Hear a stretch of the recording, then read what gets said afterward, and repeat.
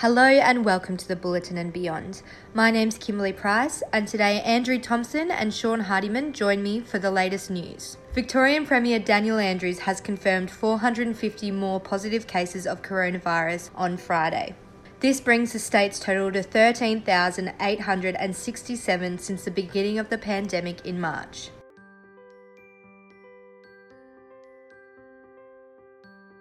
So, Tomo, you've been following the Portland outbreak pretty closely this week. Can you tell us what the latest has been? I think the 3 police officers that were quarantined after the raid last week, they got tested, I'm presuming, on Monday, because it was found out on Sunday that a gentleman in Portland was positive.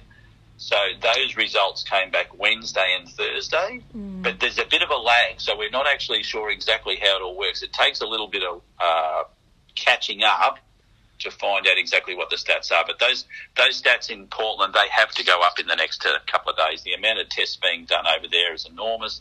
They've now got themselves very well organised down at the Marine Discovery Centre. There was a few traffic problems at the Portland Hospital that's been relocated. To Christine Giles and the team at Portland District Health, they're doing an enormous job.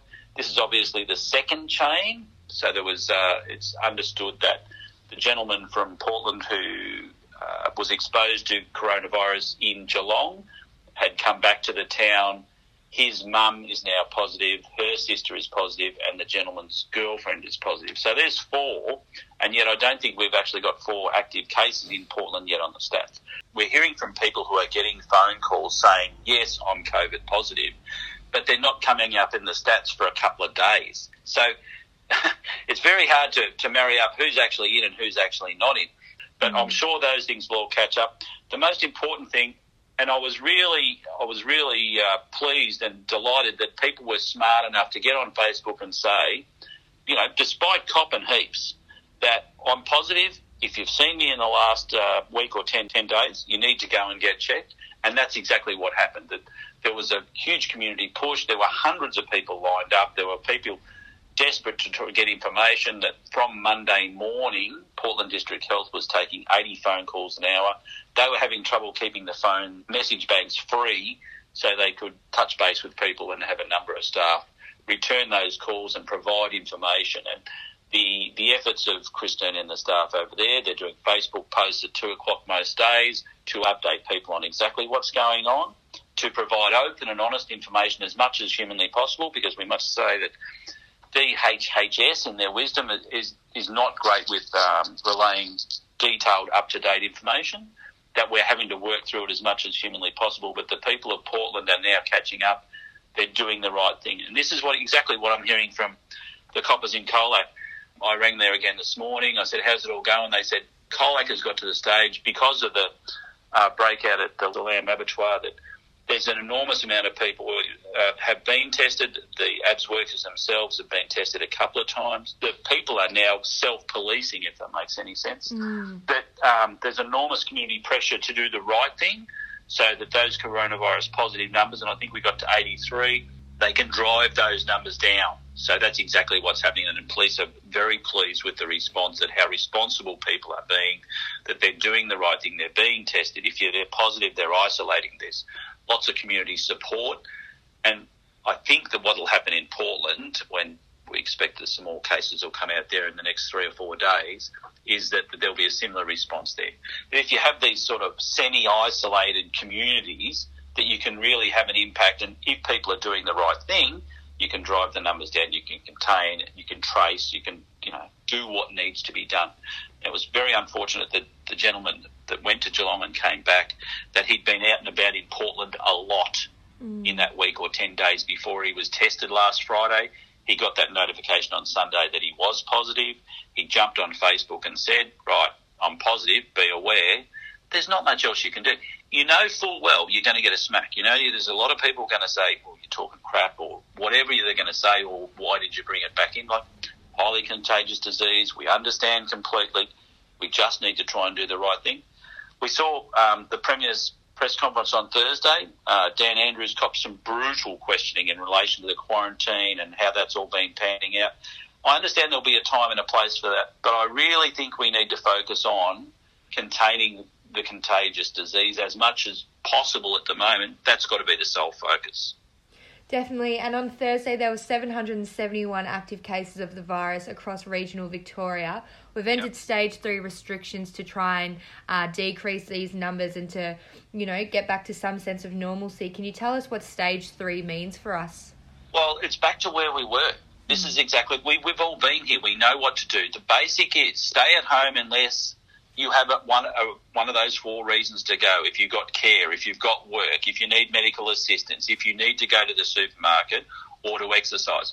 Exercise is not going for a surf at Portland. Exercise is, going for a walk or doing what needs to be done locally. The idea of the 4 reasons to get out of the house is, there are only 4 reasons. There's no grey in any of that. The way this contagious disease is transmitted is through people moving. We need to restrict the people movement. We're talking about 6 weeks. I'm sure we'll look back in 20 years' time and say, remember the pandemic. Let's be the people that do the right thing, not the people that do the wrong thing. There's plenty of idiots doing the wrong thing. Let's make sure that we all work together to do the right thing. Let's put positive community pressure on it so we can do the right thing, so we can get out of this. Because when we had no cases 3 or 4 weeks ago, wasn't that wonderful? Let's get back to that. Wearing masks are mandatory every time you leave your house, so always remember to wear those as well. Well, I go for a jog most days. I have to have a mask in my pocket, so you wear a mask to where I go for a jog. You then take your mask off. I jog in an isolated spot, so that works out really well. But I've got to have that mask in my pocket. There's no excuse. We all know the rules. A mask, a scarf, face coverings, they are essential. And there's still people, we walk down the street and I'm watching people drive past my house and there's people jumping out of the car and they're wandering around. Delivery people as well, we all are in this together. I understand we've got 1 active case in Warrnambool and that's tied to Colac Meats, but we just have to all do the right thing. It's 6 weeks. It's not a lifetime. We're not getting locked up forever and a day. Let's just do the right thing. Let's hope that we can get through this. And as a state, because it's Victoria-wide, we're the problem.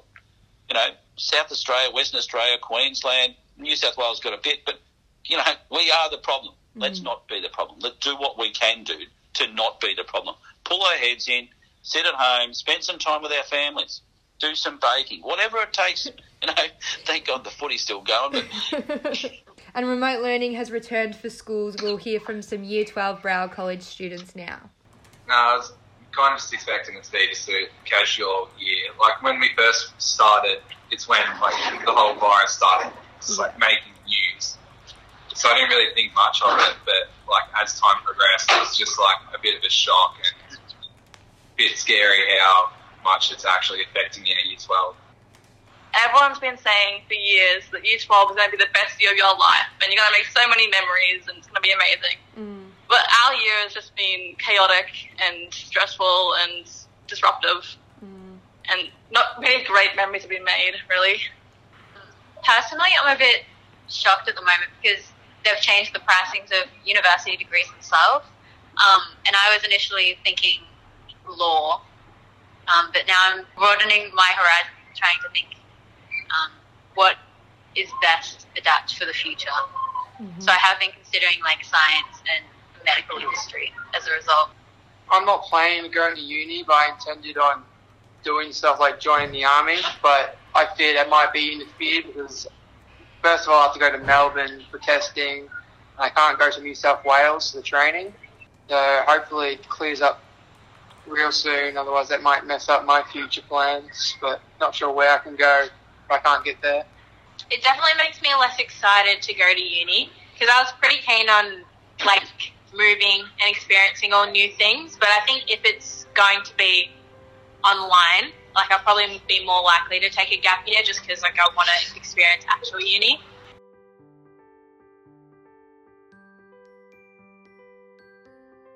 Sean, it's been another busy week for you guys. Stage 3 restrictions have come back into play for the Southwest. Can you tell me what this means for sports?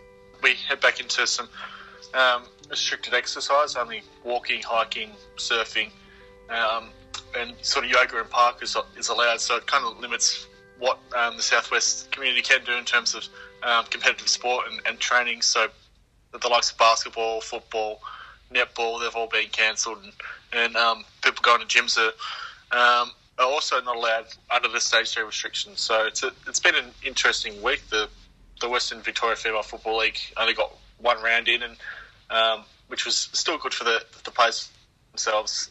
One game in, and the Hampden and Warnwood District Leagues have obviously pulled the pin recently before the Stage 3 restrictions came in, and then obviously the knock-on effect from Melbourne's Stage 4 restrictions meant that the Regis NAB League players won't be able to show their stuff to AFL recruiters this season, which is a bit sad, but I think safety is the main thing at this point in time.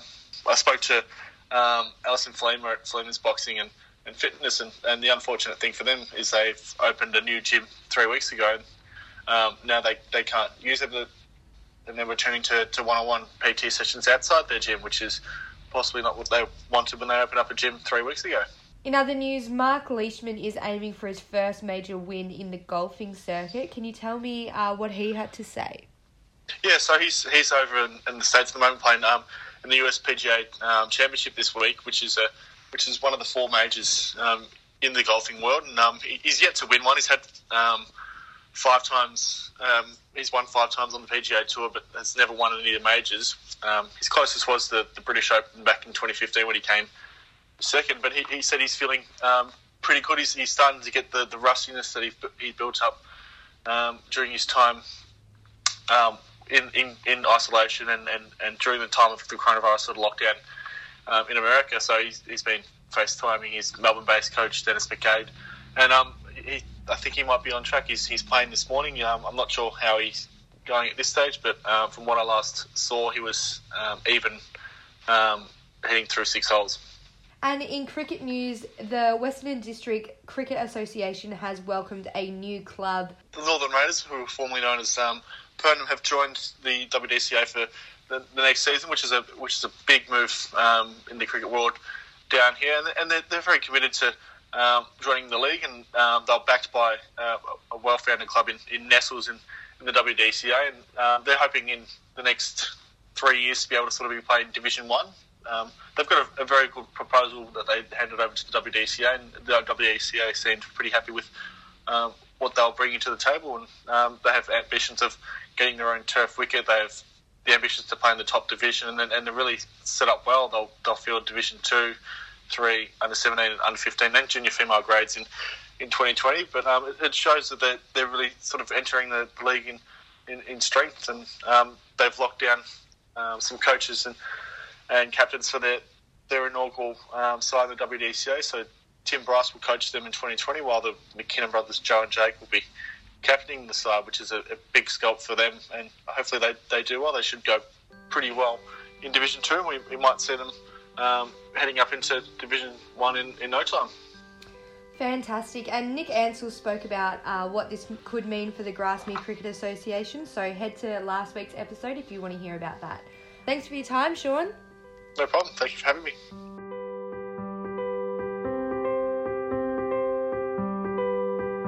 Don't forget to subscribe to The Standard through our website for all our stories and features. We acknowledge the traditional owners of country, the Gunditjmara people, and the traditional owners of country throughout Australia, and recognise their continuing connection to land, waters and culture. We pay our respects to their elders past, present and emerging. This has been a Warrnambool Standard production.